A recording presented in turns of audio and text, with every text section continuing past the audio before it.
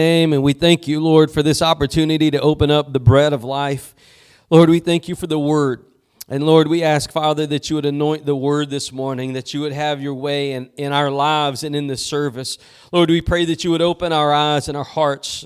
Lord, we ask, Father, that you would be glorified in this place and in our lives, and Lord, in this nation. Our nation needs you. There's people that are hurting this day, God, and we don't want to be oblivious to that. And Lord, we ask that you would do a work in the church today, that you would help us to stop being selfish and self-centered and mindful of our own issues. But Lord, that we would look upon the fields that are ready for the harvest. Lord, we ask, Father, that you would put a burden upon the church this day, Lord, to go work in the fields. Lord, we ask this day. Lord, I ask for that anointing to preach and teach as you desire. And Lord, we all ask for that anointing to hear and receive all that you're speaking to us today. And Lord, we ask it in Jesus' mighty name. Everybody says, glory to God. John chapter 18, we're going to be beginning in verse number 4. This is towards the end of Jesus' earthly ministry. And, you know, oftentimes during Jesus' life, the Pharisees or the Sadducees, the Jewish leaders, they would come and they would question and they would reject him and they would try to kill him. They would be after him. And I love the stories whenever he would be enthronged around people, and it would say he would just go through their midst. He would just go right through them. They could not kill him before his time was done. He had a mission to do. Amen. You know what the mission was? To take your sin debt to the cross. That was his mission. He had a mission to do. He was going to that cross because of your rebellion. Amen. He had a mission, and he was not going to be deterred. And every time they tried to kill him before it was time to go to the cross, he just slipped right through their midst. Where did he go? Where did he go? Just like Mary when they lost him when he was a child, right? Where did Jesus go? Well, you know, I love this passage right here in John chapter 18 because the Judas had done sold out Jesus, and there's a lot of Judases around today. Judas had done sold out Jesus. He would rather make money. He was that one that said, you know what? We could make money if instead of anointing Jesus, instead of pouring out our alabaster box, we could make money off this thing. And you know, he was frustrated because the ministry wasn't making money. We can make money, you know, and if you become a Judas like that, it's all about the Benjamins. It's all about the money. It's all about how we can profit, how we can get a better life, and how we can do this and how we can do that. But I love the fact that there were people that would worship Jesus, that would just cry, and those tears would fall on his feet and would anoint him with that alabaster box. And it didn't matter the cost. It was just about lavishing praises upon Jesus. Judas, he was that one that was all about the money. He's got to see that ministry's got to be having, you know, the LED lights, and we've got to be getting some income in this place, and we've got to grow this thing financially, and we've got to do this. And you know, Judas wasn't satisfied with people just worshiping Jesus. He wasn't satisfied with people just having their needs met by the Lord of glory. He wasn't satisfied just with the Spirit of God touching hearts and mending broken lives. He wasn't satisfied with demons being cast out. He wasn't satisfied with bodies being healed. He wasn't satisfied with the dead being raised. He wasn't satisfied with the broken humanity receiving life from God himself. He wasn't satisfied with that. He wanted that ministry to make money. And he sold out Jesus.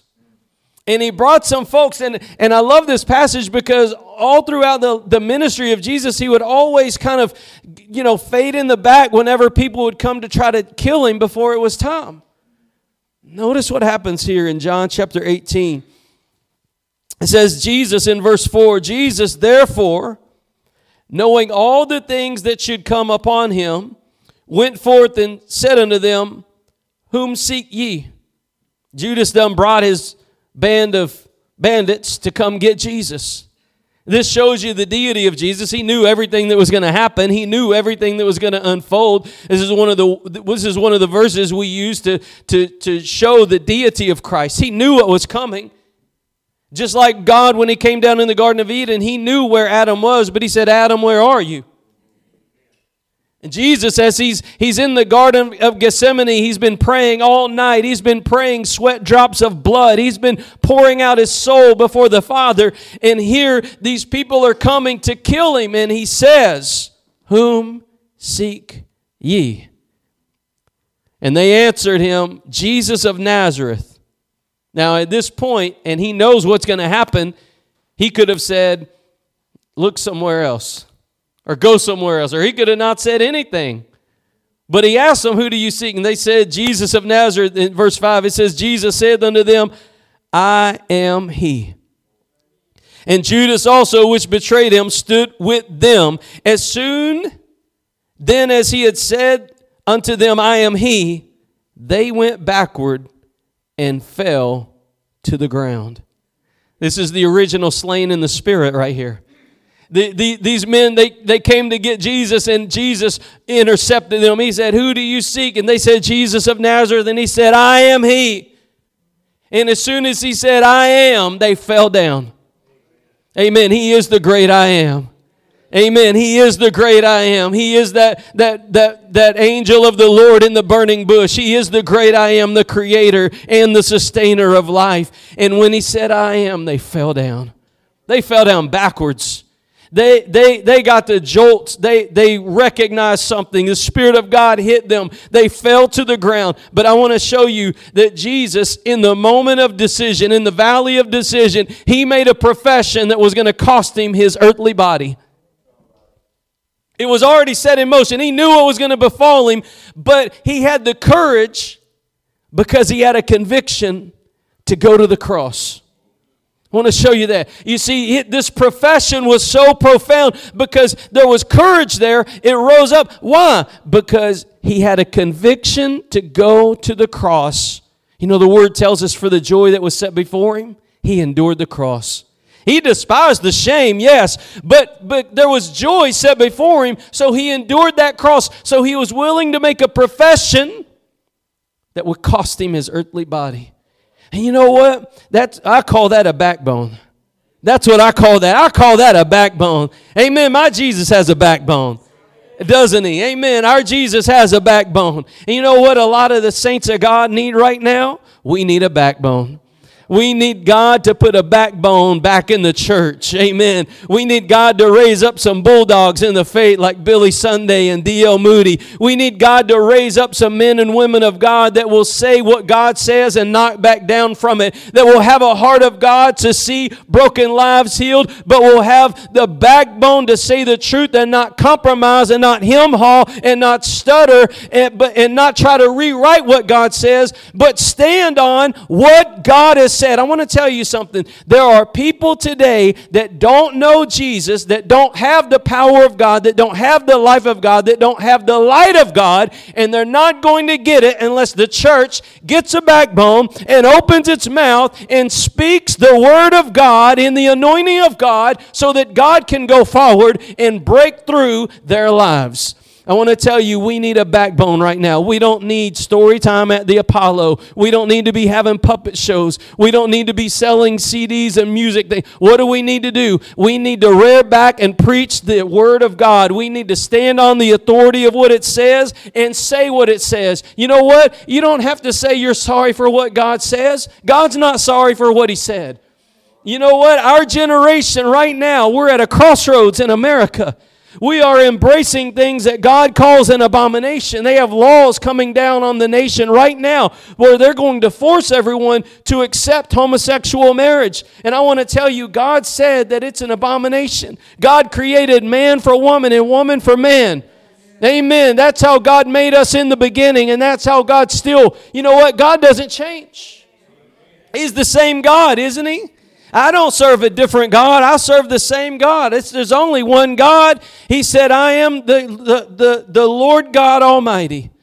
Amen. And there's no God beside Him. Now listen, we're facing a crisis of courage in the church. We're facing a crisis of courage. You know that in our neighboring state in Texas, they have hundreds of churches in the Methodist Church pulling out of the denomination over the issue of same-sex marriage. Even a cult like the Mormon church, they're not even a church, but even they have embraced this idea. Even they have embraced this idea. And you know what? This nation is at a crossroads right now because people right now would rather have society's approval than the standard of God. They would rather have society's approval than the standard of God. You might say, Pastor, you keep talking like that, you're going to get canceled. Well, you know what? There comes a certain point where I'd rather stand on God's side than have a social media platform. At some point, we've got to make that decision. There's a line in the sand, and I would rather stand with God than have society give me a thumbs up. I would rather have the anointing of God than the pleasure of men. I would rather have Jesus than the world. Amen? Isn't that what the old song says? Give me Jesus. Take the world, but give me Jesus. Amen? You know what? More and more, God is making it so abundantly clear that you cannot have society and Jesus. More and more, God is making it abundantly clear that you cannot mix light and darkness, right? He says that He's light, and in Him's no darkness at all, and God is making that division so plainly seen. So plainly seen. But I want you to see that Jesus made a profession right here that cost Him. When was the last time you made a profession of faith that cost you? When was the last time you stood on something God said when you knew that society would reject it? Your friends would reject it. Your family members would reject it. You know what? They need to know the truth. Jesus said, you shall know the truth, and the truth will make you free. How are they going to get free if the church keeps its lips zipped? How are they going to know the truth if we don't speak the Word of God? I thought it was the Word of God that went forward and broke those bondages. I thought it was the Spirit of God empowering the Word of God to set the captive free. Amen. The Word of God has to go forward in the church today. And one of the things that we see is that God doesn't change. Society changes. Amen. Society changes. But God doesn't change. And we are at a crossroads in America. We're very much coming into, everybody always says America is like Sodom and Gomorrah. America is like Sodom and Gomorrah. We've done blown past that. We've done blown past that. We've got some issues in America. And the church needs to get a backbone. And I want to show you this morning God's desire. God's got something for you today. Because He's going to give a voice back to the church. God's going to give a voice back to the church. We've been silent for too long. Amen. We've been silent for too long. Now, one of the things that we need to cover first is, turn with me to Luke chapter 21. I want to show you this. Luke chapter 21. The Word of God does not change. Not one iota. Our societies change. You think about all the societies that have been in existence since God created this world. From Babylon to Rome to Greece. All the Western societies. Think about all the things that have transpired in the world, but God's Word never changed. And you know what? If God's Word never changed, that means His standards have never changed. What God considers holy, He's always considered holy. You know what? He's not going to lower the bar of holiness just because we live in modern Sodom. He's not going to lower the bar of holiness just because we live in 2020. He's not going to lower the bar of what He calls righteous and what He calls holy. He's not going to lower His standards for us. He's called us to come up to His standard. He's called us to come up to His standard. Amen. He's called us. We've got to, you know what? We've got to raise our families in the fear of God. We've got to stand our church in the fear of God. We've got to guide this nation to come back to the fear of God. We've got to come back to this place to where we tremble at His Word, where we bow down at His feet, and where we magnify what He's done on that cross. He says in verse 33 of Luke chapter 21, Jesus said this. He said, heaven and earth shall pass away, but my words shall not pass away. Church, let me tell you, His Word is unchanging. His Word is uncompromising. His Word is unfading. His Word is fadeless. It will not compromise, and it will not waver, and it will not change. God's word will never change. It doesn't matter if you're talking to someone in 1792 or 1692 or 2092. God's word is the same.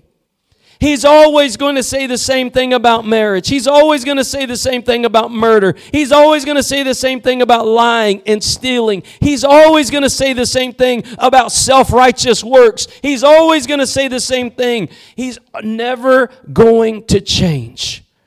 And yet in the church world today, what we see is people hem-hawing about the standard of God. We talk about everything under the sun except for the standard of God. The holiness of God, the righteousness of God. Our society is attempting to rewrite the Word of God. Now, some of them, they try to do it with the pen, like maybe the Message Bible or one of those other kind of things, the Passion Translation. But in reality, they're not really taking a pen to rewrite it. What they're doing is they're influencing the church to come off of the standard of it. Well, I know that's what it says, but that's not what it means. I know that's what it says, but that's not what it means. No, God means what He said, and He said what He means. We used to have a saying, God said it, I believe it, that settles it. Amen. If God said it, it's a done deal. God done spoke it. We better believe it and get with it. Amen. If we don't believe it and get with it, we're going to get left behind. God said it, I believe it, that settles it. Amen. Well, one of the things that we see here is that our society is creating laws. Our society is creating an environment that rewrites the Word of God. Just with these laws that are coming forward, they're going to try to force churches to embrace same-sex marriage. They're going to try to enforce the church to accept these wicked practices. But I want to tell you right now, the church cannot move off the standard of God. Whatever it cost us, even just like Jesus, He made that profession of faith. He stood on, He said, I am He. He didn't back down. He didn't save His own hide. He didn't say, I'll live to fight another day. When they asked, He said, I am He. And you know what we need to say? We don't need to be saying, I am He. We need to be saying, He is He. He is the one. Amen. We need to be saying what He said. God said it. Amen. I'm going to hide myself behind the cross. I'm going to hide myself behind His word. And I'm not going to back down from what God has said. But we live in a society that, like I said, is embracing practices and laws that are against God's word. Almost everybody we know has somebody in our family that is embracing these ideas. Almost everybody we know has someone in our family that's living in adultery, living in fornication, living in homosexuality, living in idolatry, following the wrong religion. But you know what? God has called you to speak the word and not worry about the consequences. God's got your back. Amen. God's got your back. I don't know who's against me, but I know who's for me. Amen. Amen. I know who's for me. We've got God for us. Amen. There's only 1/3 of the fallen angels and the devil. There's 2/3 of the heavenly angels behind us with God Himself. Amen. I don't know who's against me, but I know who's for me, and that matters more. And I want you to know God's calling you to stand on the authority of what He said. This is one of the greatest battles we're going to face in the upcoming day. God's calling the church to come back to a place of purity where we hold to the purity of His word. He said, one man, one woman. Amen. That's the purity of His word. God said in the book of Hebrews to keep the marriage bed undefiled. God said that we are called to live a life that we're abstaining from adultery and fornication and all of these sexual sins. You might say, man, we all the time talking about these things because our society is driven by sex more today than it ever has been. It is being shoved down the throat of our children. In the church, all we can do is sell music CDs. All we can do is sell T-shirts. All we can do is have a carnival outside. And the world is shoving ungodly sexual things down the throats of our children in our society. And you might be saying, well, I've got my children protected because, I don't let them watch TV after 8 o'clock. But what about your neighbor's children? What about the other children? Where's the church at? All we can offer somebody is a ticket to buy something. All we can do is tell them we're going to have a great service. Come buy a ticket. Come to our concert. Come buy a ticket. Come do this and buy a raffle ticket. When people are dying and going to hell. The Word of God says, God said, my people perish You know why his people perish? You know why his people perish? Not for a lack of worship music. You know why his people perish? Not for the buildings too small or the buildings too big. You know why his people perish? His people perish because of a lack of knowledge. They don't have the knowledge of God. They don't have the Word of God. They don't have the anointing of God. They don't know God. That's why our society is perishing, is because people don't know God. And God has given us a job to make Him known. God has given us a job to make Him famous. Amen. He is the Lord. He is the Lord. Amen. And this world needs to know He is the King of Kings and the Lord of Lords, and He will judge every last one of us. He will judge us. He will call us to account for every word we've said, every idle word we've said, every thought we've had, every action we've done. Our God will judge the quick and the dead. And they need to know it before it's too late. Amen. We cannot be satisfied having church and playing patty cake while people are perishing. The devil is not, listen to me, the devil is not done. He is trying to destroy this nation from the inside out. He is the standards of our society are crumbling by the hour, and he's not stopping. But the church is just carrying on its carnival atmosphere as usual. But God is calling a remnant of the church to come to a place where we're burdened for souls, where we're burdened to see people set free. And God is assembling His bride. God is assembling His people in this hour. God is assembling the remnant of the church together to lock arms and to band in faith and to believe for an outpouring of the Holy Spirit. God said, listen, one can put 1,000 to flight, but 2, 10,000. God is assembling a remnant of believers to lock arms and believe together and pray this thing down. God will get the victory if the church will stand up and pray in the Holy Spirit and speak the Word of God to a society that is dying. Amen. That's what God's looking for. Our forefathers in the faith didn't hide back. So many of our forefathers in the faith, they died. They were killed by the Catholic priests. They were killed by ungodly people. They were killed by Muslims. Even today, people are being killed in foreign lands because they will not deny that Jesus is God. Amen. They will not deny what God has said. And they've made a profession of faith that have cost their life. Amen. I encourage you to read books like the Fox's Book of Martyrs. We need to get acquainted with these things in the church again. There are so many people that have died for the faith because they made a profession. And what do we see in the church? No profession. No profession. But the church, listen to me, the church has no victory if we don't stand on the standard of God. We don't have a victory. We don't have no victory if we don't stand on this. If we're not standing on the Word of God, we have no victory. Victory comes from the Word of God. Victory comes from knowing God.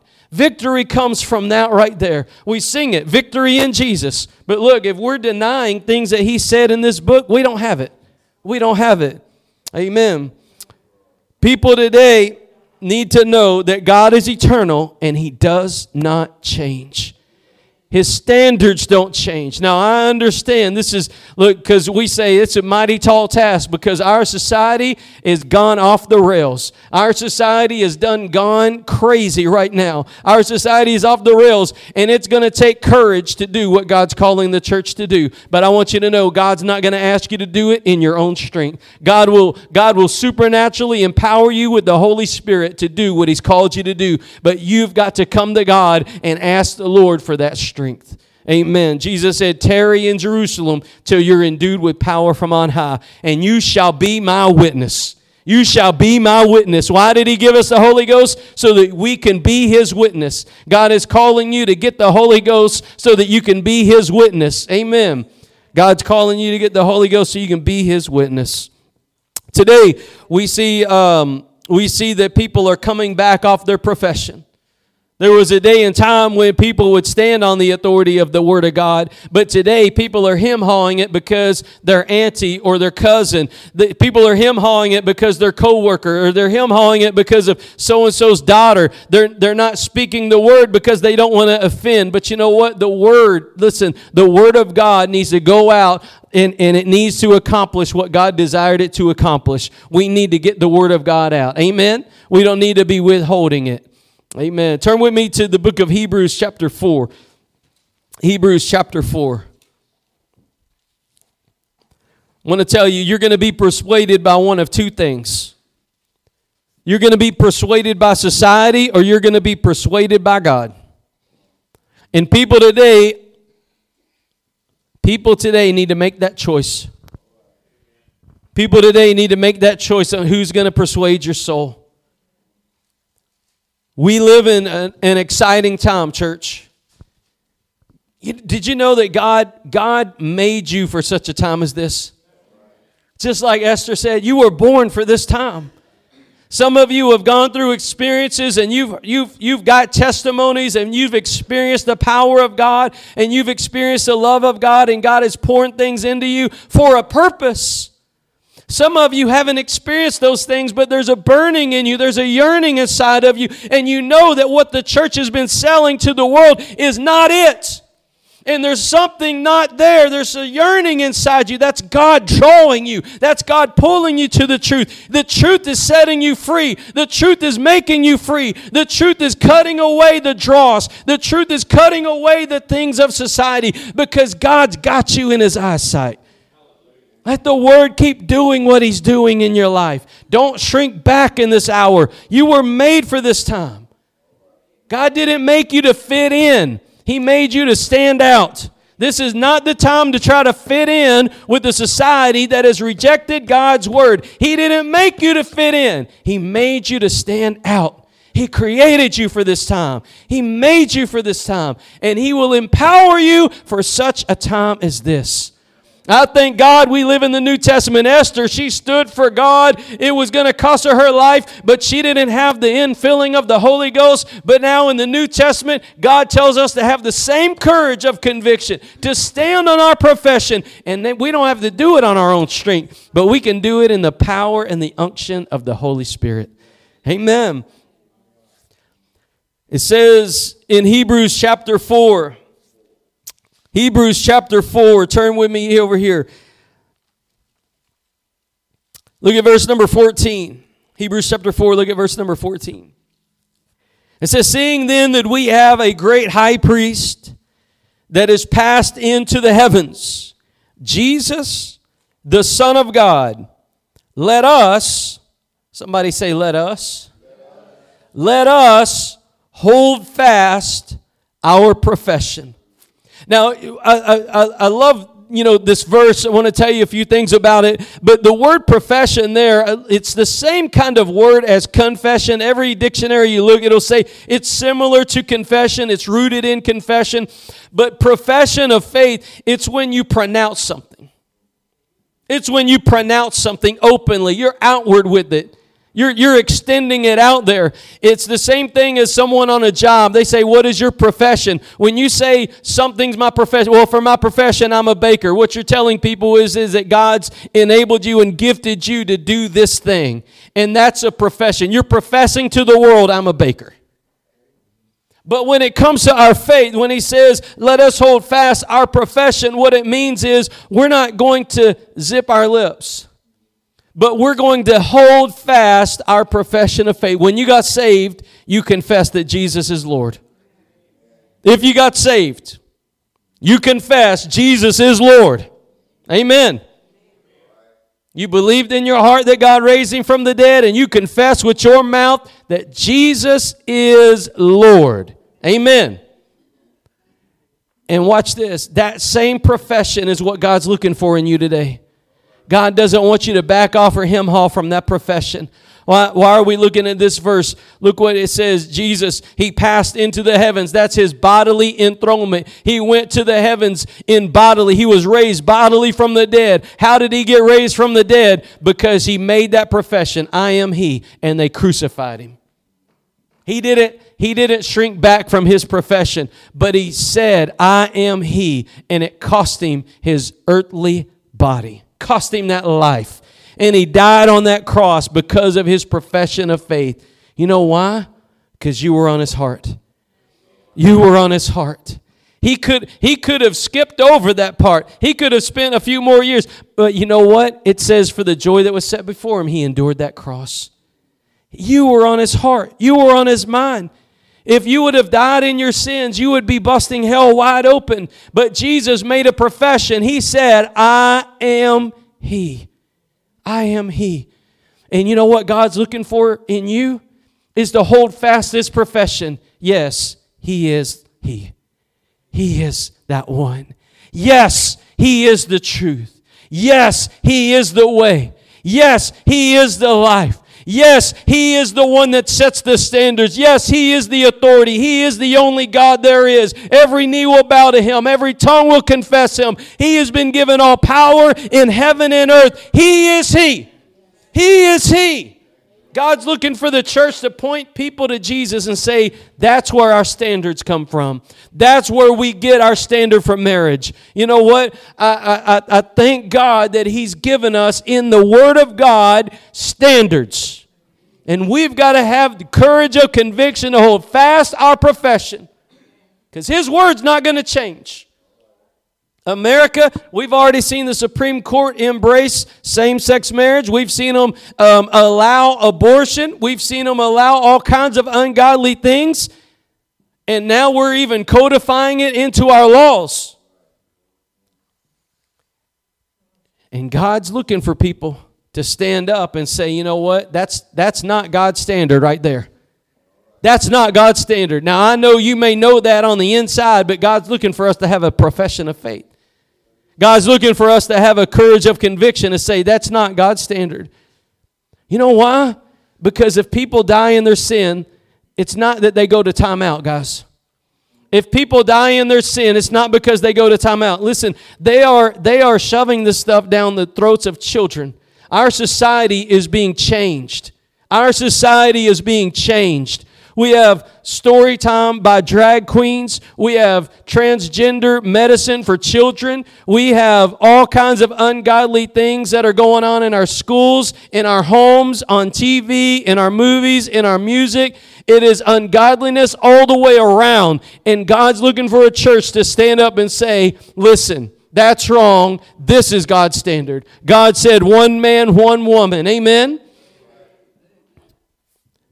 Now, here's the thing. It says that Jesus passed into heaven. Jesus, the Son of God, let us hold fast our profession. Just a quick word. The word hold fast, it's the word fastener is a screw. If you remember the store Fastenal, it's all about bolts and screws. So the word fast means that you're bolted to your profession.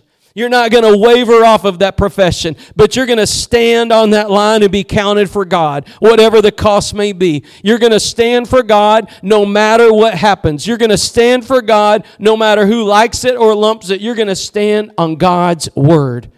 Amen. You're going to stand on the authority of God's word. People will try to persuade you. They will pressure you.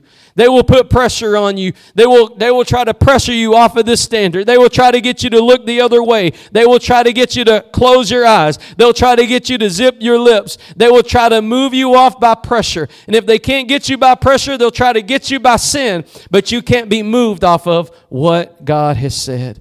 I want to tell you, his profession was a costly profession. Can we honestly say that? Think about that.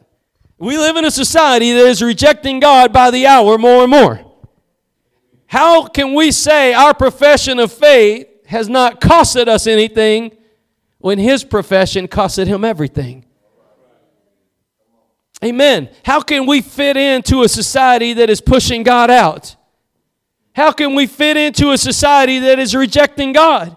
How can we say we've got God on the inside and we've got the Holy Ghost flowing on the outside and we've got all the joy of the Lord and the anointing of God? How can we, as Pentecostal, full gospel, spirit-filled, tongue-talking, gospel-preaching men and women of God, how can we then fit into society that is rejecting God?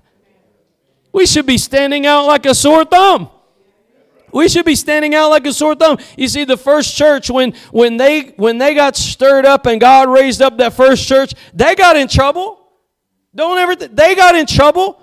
Peter and John got in prison, and when they got let out, they said, don't preach in his name. Don't preach in his name. Peter said there's no other name given under heaven whereby we must be saved. You can tell me not to preach in his name, but that's the only name given whereby you can be saved. It's not Muhammad. It's not Buddha. It's not any kind of false god. It is only one name where somebody can be saved.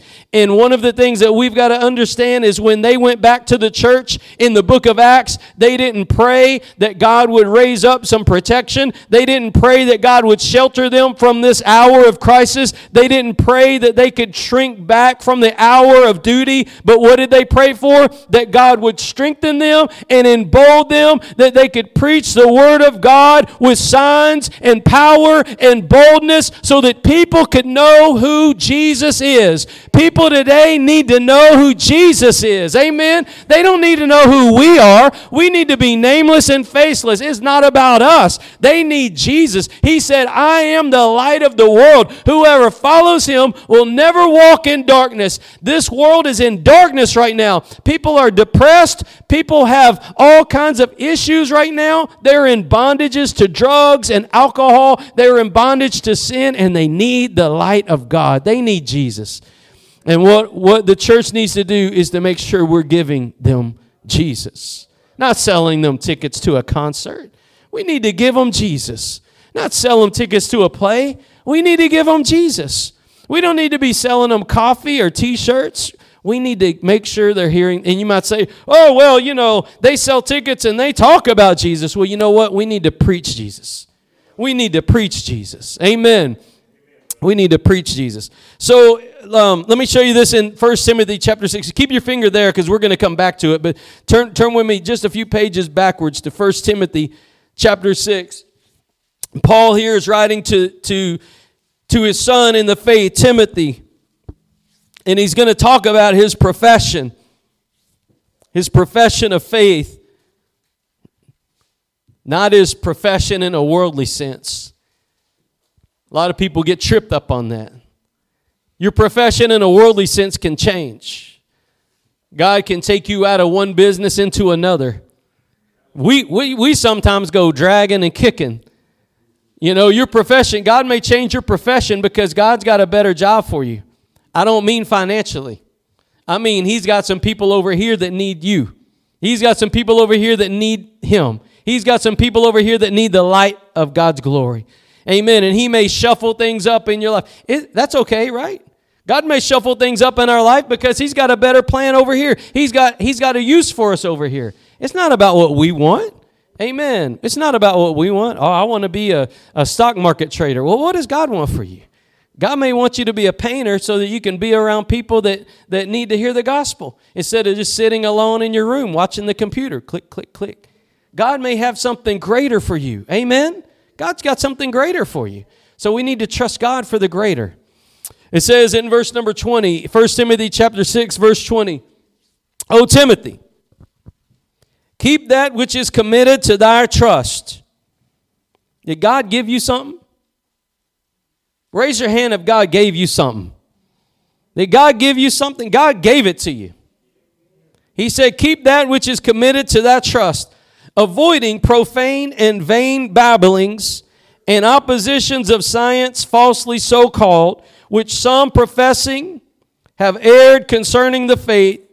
Grace be with thee. Amen. Listen, God has called you to hold to that thing that he put inside you.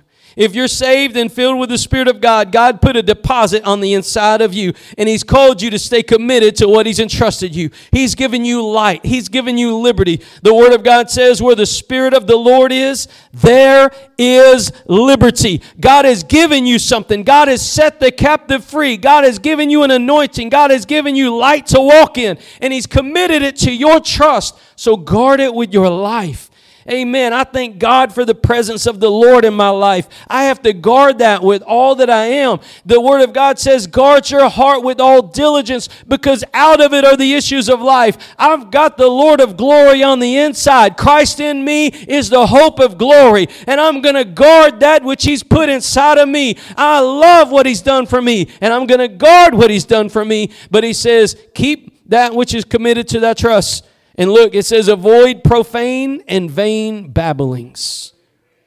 Oh, well, you don't have to be like that. You don't have to do this. And profane babblings, vain babblings. These people babble, and they try to hem-haw and get you off the truth. They try to get you off of what Jesus did on the cross. I want to tell you, the church is built on Jesus Christ and His righteousness, not our own. It's built on Him and what He did. Christ is our righteousness. Amen? Everything else is vain babbling. You can talk about, just like you can talk about everything else. Well, what color was the Antichrist's horse's tail? You know what? The reality is we need to come back to the cross. We need to come back to who Jesus is. We need to come back to what He's done. And we need to come back to that place and not let go of it. Everything else is vain babbling, isn't it? Everything else is vain babbling and profane. That's when people talk about God in a way and they don't know God. Didn't He say that? People, they confess Him with their mouth, but their hearts are far from Him. They say, oh, I know God. They talk about things about God, but He said, your heart's far from me. Your heart's far from me is what Isaiah said. And Jesus likened that in Matthew 7 when He talked about, you shall know a tree by its fruit, not by its words. People speak many swelling words. There's a lot of people out there speaking profane things about God. Oh, God's okay with same-sex marriage. Oh, God's okay with this. Oh, God's okay with that. They are speaking profane things about God. They are denying what God has said, and they are speaking profane things. And even, you want to take it even to a step lower than that. Think about what the church is allowing inside of it. We are allowing profane things into the church. We're allowing secular music into the church. We're allowing ungodliness into the church. We've lowered our standard in our church. Amen. There's some things I just can't get by. Amen. I mean, we've got to get back to the place where we have standards in the church again, because God hasn't changed. Amen. God hasn't changed. He still has a standard. We need to honor Him and revere Him. Amen? We've been set apart. God has set us apart for His glory. And we need to hold those standards. It says to avoid profane and vain babblings. The part I wanted to get to is and oppositions of science falsely so called. Do you know, I saw a study. They said, I think it was 15 years ago, there were 2 clinics that offered transgender medicine and surgery for children in America. 15 years ago, there were 2. Today, there's like 50. That's science falsely so called. And because the church has been silent on these issues, our children are being damaged for the rest of their life. Not only that, but we are compromising the truth of God, and it's going to cost people. If you know the truth and you don't speak the truth, it's going to cost you. Because Jesus said, listen, Jesus said this. He said, if you are ashamed of me and my word, right? He's going to be ashamed of you. If you deny Him and His word, He's going to deny you before the Father in heaven. It's a serious matter. God has called us to hold fast to our profession. Notice what Paul told Timothy. He said, some professing have erred concerning the faith. You see, when you know the truth, but you're allowing vain and profane babblings to go on, and you allow science falsely so-called to go on, like the Big Bang, evolution, transgenderism, all these things. This is all false science. In the beginning, God made.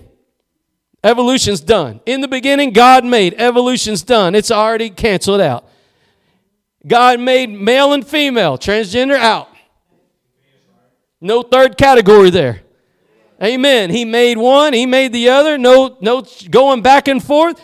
God done settled it. The book of Genesis chapter 1, God done settled the issue.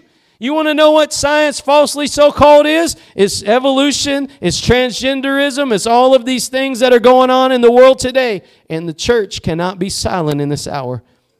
You might say, I'm not ready for this. Well, God's given us this message so that we can get ready. God's given us this message so we can get ready because the battle's coming, church. You may not be experiencing it yet, but it is coming. They've designed these laws to come after churches. They have specifically designed these things to come after churches. Now, I don't know what's going to happen, but I know who fights my battles. I know who the Lord of War is. I know who's on my side. Amen. They can do certain things. They can only come so far, but there's a bloodline that they cannot cross. Not only is there a bloodline that they cannot cross, but there's a Lord of War that's on my side. Amen. And he'll let things go on to a certain extent, but then he'll say that's enough, and he'll take care of it. He said, vengeance belongs to me. Amen. We're not after vengeance. We're not after that. But what we want to do is we want to preach the word so people can get saved. And we cannot compromise. Sometimes whenever we talk about it, we say, oh, pastor's just trying to get us to go out and share the gospel more. Well, that is true. But what I'm trying to get you to see this morning is you're going to have to hold fast your profession of faith in the last days, because there's an attack on the sanctity of life. There's an attack on the sanctity of marriage. There's an attack on the standard of God's word. Those battles right there are coming for the church. We always thought in the church, our battle in the last day was going to be against the Jehovah's Witness, against the Mormon, against against Buddha, against yoga. We always thought our battle was going to be against these false religions. No. We've got a battle right now for the sanctity of marriage. We've got a battle right now for the sanctity of life. And we've got a battle for the standard of the Word of God. We've got a battle on our hands right now, and it is corroding our nation, and it is emptying and devoiding the church of its voice. If we don't stand on the profession of our faith, there will not be an anointing of the Holy Spirit in our church. He anoints so that He may equip us so that we can be empowered to do what God called us to do. But if we're not doing what God called us to do, there's no reason for the anointing and the equipping. And we wonder why we need to have stage props, lights, cameras, and action. We wonder why we need to have rock and roll music and sing secular songs in the church, because we're trying to pump up the flesh because we're not empowered by the Spirit. That's why. Until we come back to this place of being empowered by His Spirit, we will need these things to pump up our flesh. But God has called us to this place. God has called us to this hour. You were created for this fight. You were created for such a time as this. God has you here for a reason. This is the time to let God's light shine. Amen? This is the time to let God's light shine. God didn't save you so that you can take a cruise. God didn't save you so that you can go to Jamaica and put your feet in the white sand. God didn't save you so you can go tour Italy. God saved you so that He can be glorified in you, so that people that are in darkness, so people that are lost and blind, so that people that don't know Him can know Him. That's why He saved you, so that He can be glorified in you and through you. That's why God saved you, church. That's why He saved you. And you see, when you back off of these profane and vain babblings and oppositions of science, falsely so-called, you start losing the faith. You start losing the faith. If you back down from what you know is wrong according to the Word of God, then you're beginning to lose the faith. They started eroding the church back in the days in education in America, when they started bringing evolution into the classroom. They started eroding trust in the Word of God. They started infilling this stuff in the minds of children, and we've got a generation of people now that don't believe God's Word is true. But how many of you can testify today God's Word is true? What He said is true. He said He would save me. He saved me. He said He would heal me. He healed me. He said He would deliver me. He delivered me. He said He would fill me. He filled me. I know His Word is true. I know His Word is true because I've experienced the power of His Spirit. He has testified that His Word is true. Amen. He has testified that His Word is true. All these prophecies in the Old Testament have come to pass, been fulfilled in the life of Jesus Christ. Not only that, but we bear witness because the Holy Spirit bears witness with the truth. So today we have to stand against these things. There is a generation past that didn't stand against these things, or maybe people did, but not enough. Amen. I know whenever Abraham and God were talking about Sodom and Gomorrah, Abraham said, if there's 50 righteous, would you spare it? If there's 50 righteous, would you spare it? I do not know if God had a formula for like one person per 100 or one person per 1,000. I don't know. But I know Abraham said, if there's 50 righteous, will you spare it? And God said, yes. But guess what? There weren't 50 righteous. I mean, if Lot had been out there instead of hiding out. Now, he was troubled. He was vexed in his spirit with the ungodliness, but he stayed inside. He was just there. He was just hanging out. But you know what? If he would have been out, if he would have been evangelizing, letting the light of God shine, there might have been 50 righteous. There might have been 50 righteous. And well, what about 40, Lord? 30, 20. God went all the way down to 10. Abraham said, what if there's 10, Lord? If there's 10 righteous, will you spare Sodom? Now think about that. Is Sodom ungodly? That's where we get the word sodomy from. They were known for their sodomy. They were known for their homosexuality. They were known for their ungodliness, for their sexual immorality. And God would have spared that ungodly city if there would have been 10 righteous people. Just 10. Well, think about America. Are there 10 righteous? I don't know the proportion. Maybe God's looking for 100 righteous. Maybe He's looking for 10,000 righteous. I don't know, but I know I want to be on that side. I want to be one that God can count on to be on that side of the equation. I don't want to keep my mouth shut. I don't want to hide the light in a critical hour.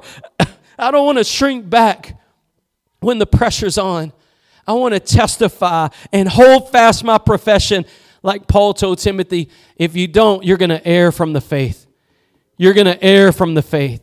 So in this hour, I believe God's examining America. I believe God's examining America. I do not believe that we can buck against God's word and God's standards for this long without judgment coming. I believe there's a day of reckoning coming. But if enough of the righteous remnant stand up and testify of God and profess His word and march with the gospel that others may be saved, I believe God can spare this nation and God can turn things around. He said in 2 Chronicles 7:14 of His people, He's not looking at the people in the bar room. He's looking at the people in the church. He said, if my people will humble themselves.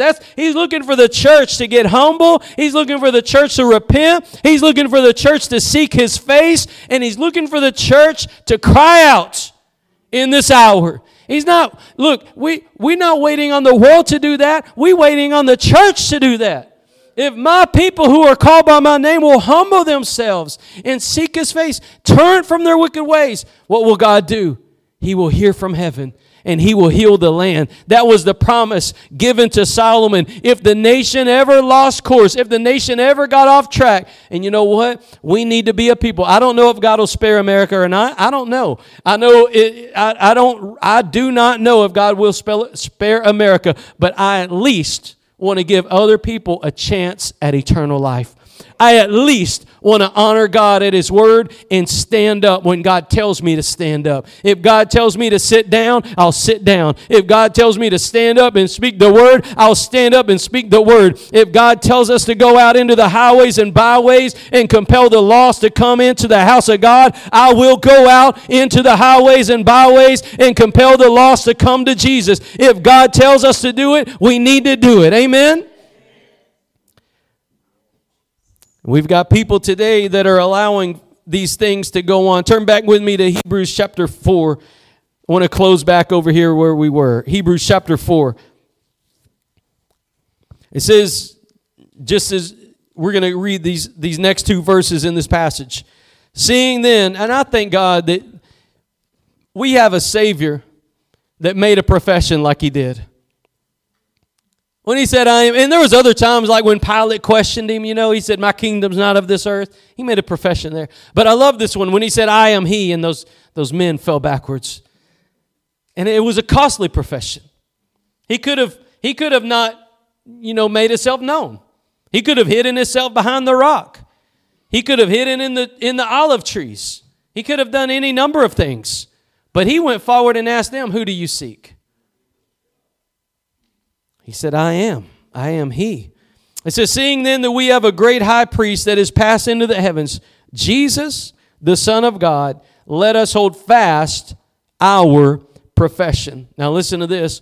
For we have not a high priest which cannot be touched with the feeling of our infirmities, but was in all points tempted like as we are, yet without sin.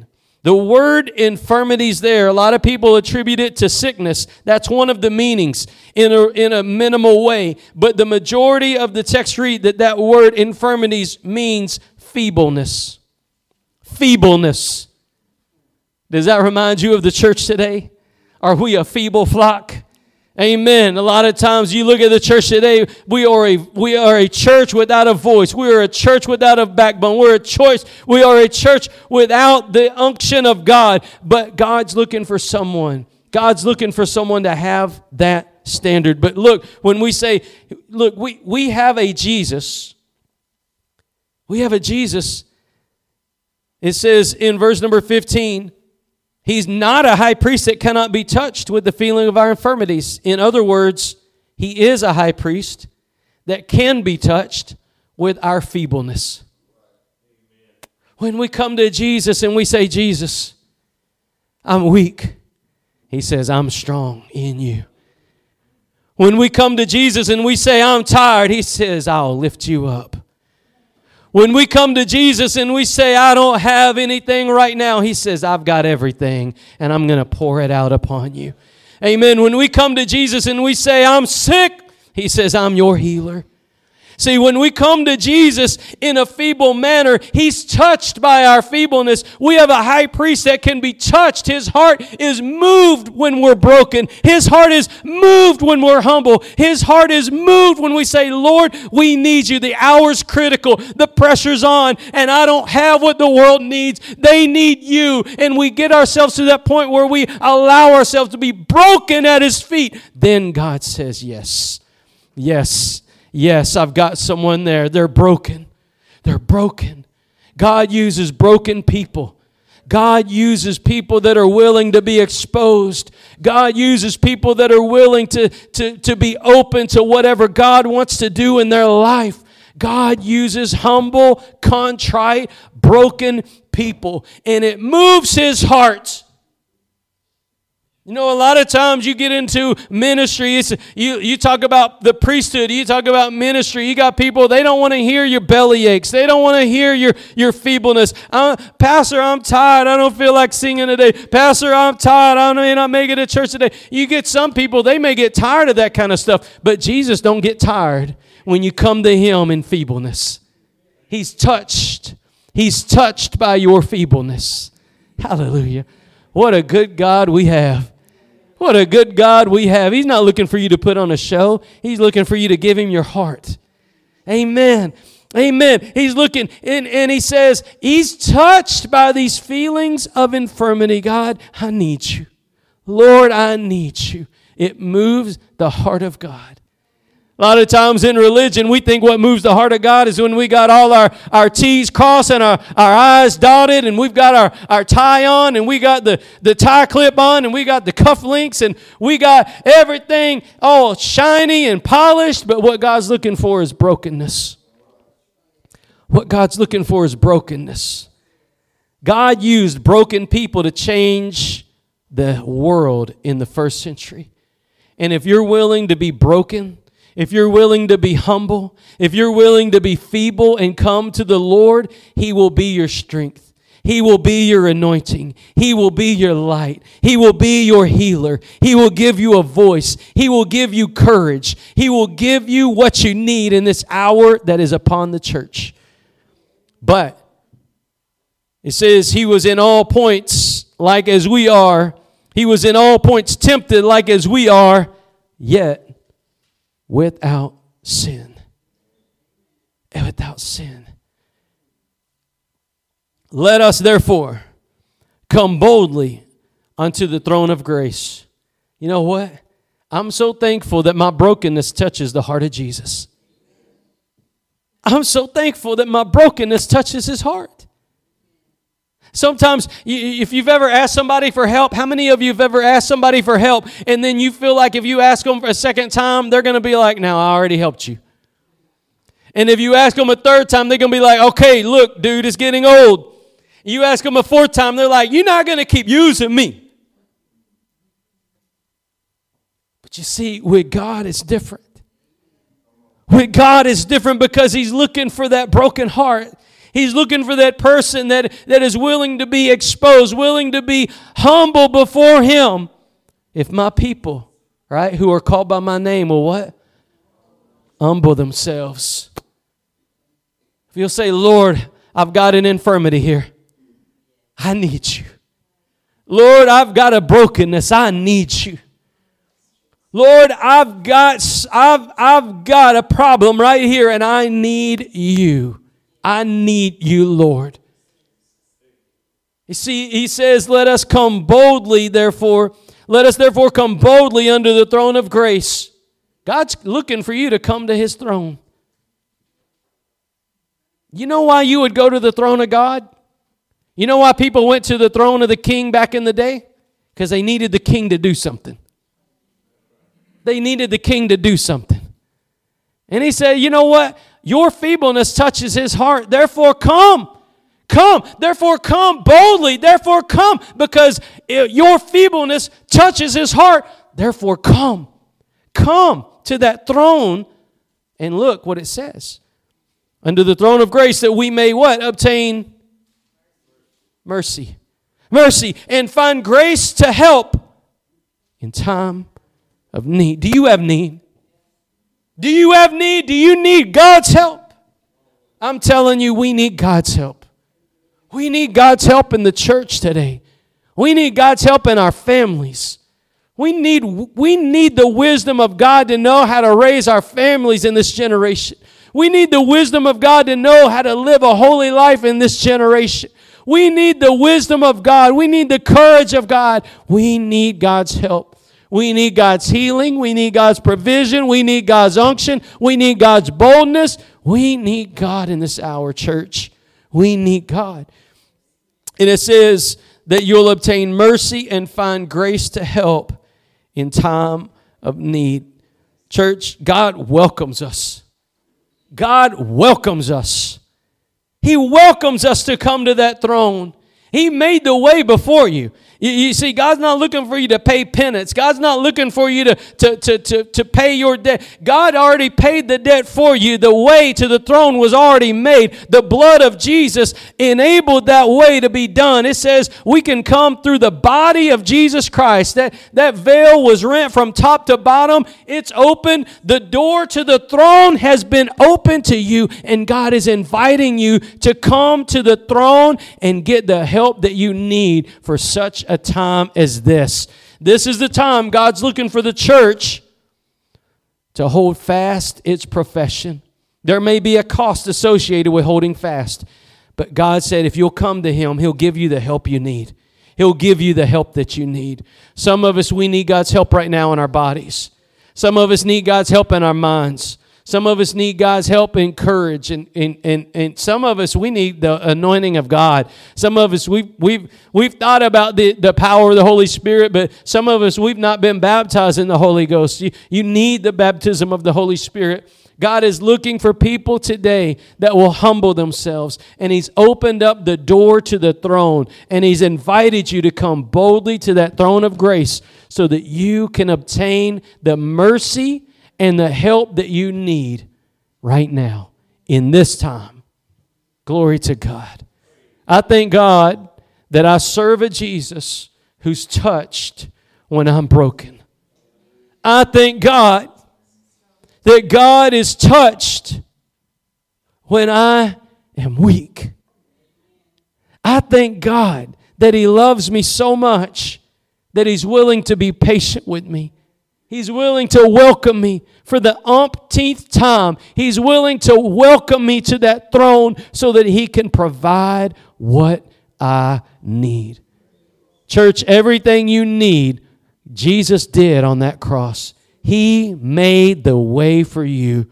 He died on that cross. He paid the price so that you can come and obtain everything you need. You don't need what a man has. You need what comes from God. And He made the way for you. Amen. He made the way for you. Heavenly Father, we bless You this day. We thank You, Lord, for the profession of faith that You made. And we thank You, Lord, that You've invited us to hold fast our profession. Lord, I thank You for a church, Lord, that's ready, that's reared up to come and obtain that mercy, grace, and help that we need in such an hour as this. Lord, we declare today that You are Jehovah. You are the one that provides. You are the one that reveals. You are the one that sustains. You are the one that gives life. You are the author of life. Lord, some of us here today, we need life. We need life. And God, I thank You, Lord, for the word going forward. I pray, Lord, right now, that You would touch our hearts. If you're here today and the Lord is speaking to you, would you lift up your hand? Tell the Lord. You're not telling anybody else. Just tell the Lord. Show Him your hand. Show Him your hand and tell Him that He's speaking to you. Amen. Amen. Lord, thank You for speaking to Your people. I pray, God, right now that You would do a work in our lives as we humble ourselves, as we come to Your throne, God. I pray that You would pour out Your Spirit and minister to the need of Your people. And we give You glory for it in Jesus' name. Amen. We invite you to come to the altars. If you need to come and talk to Jesus, these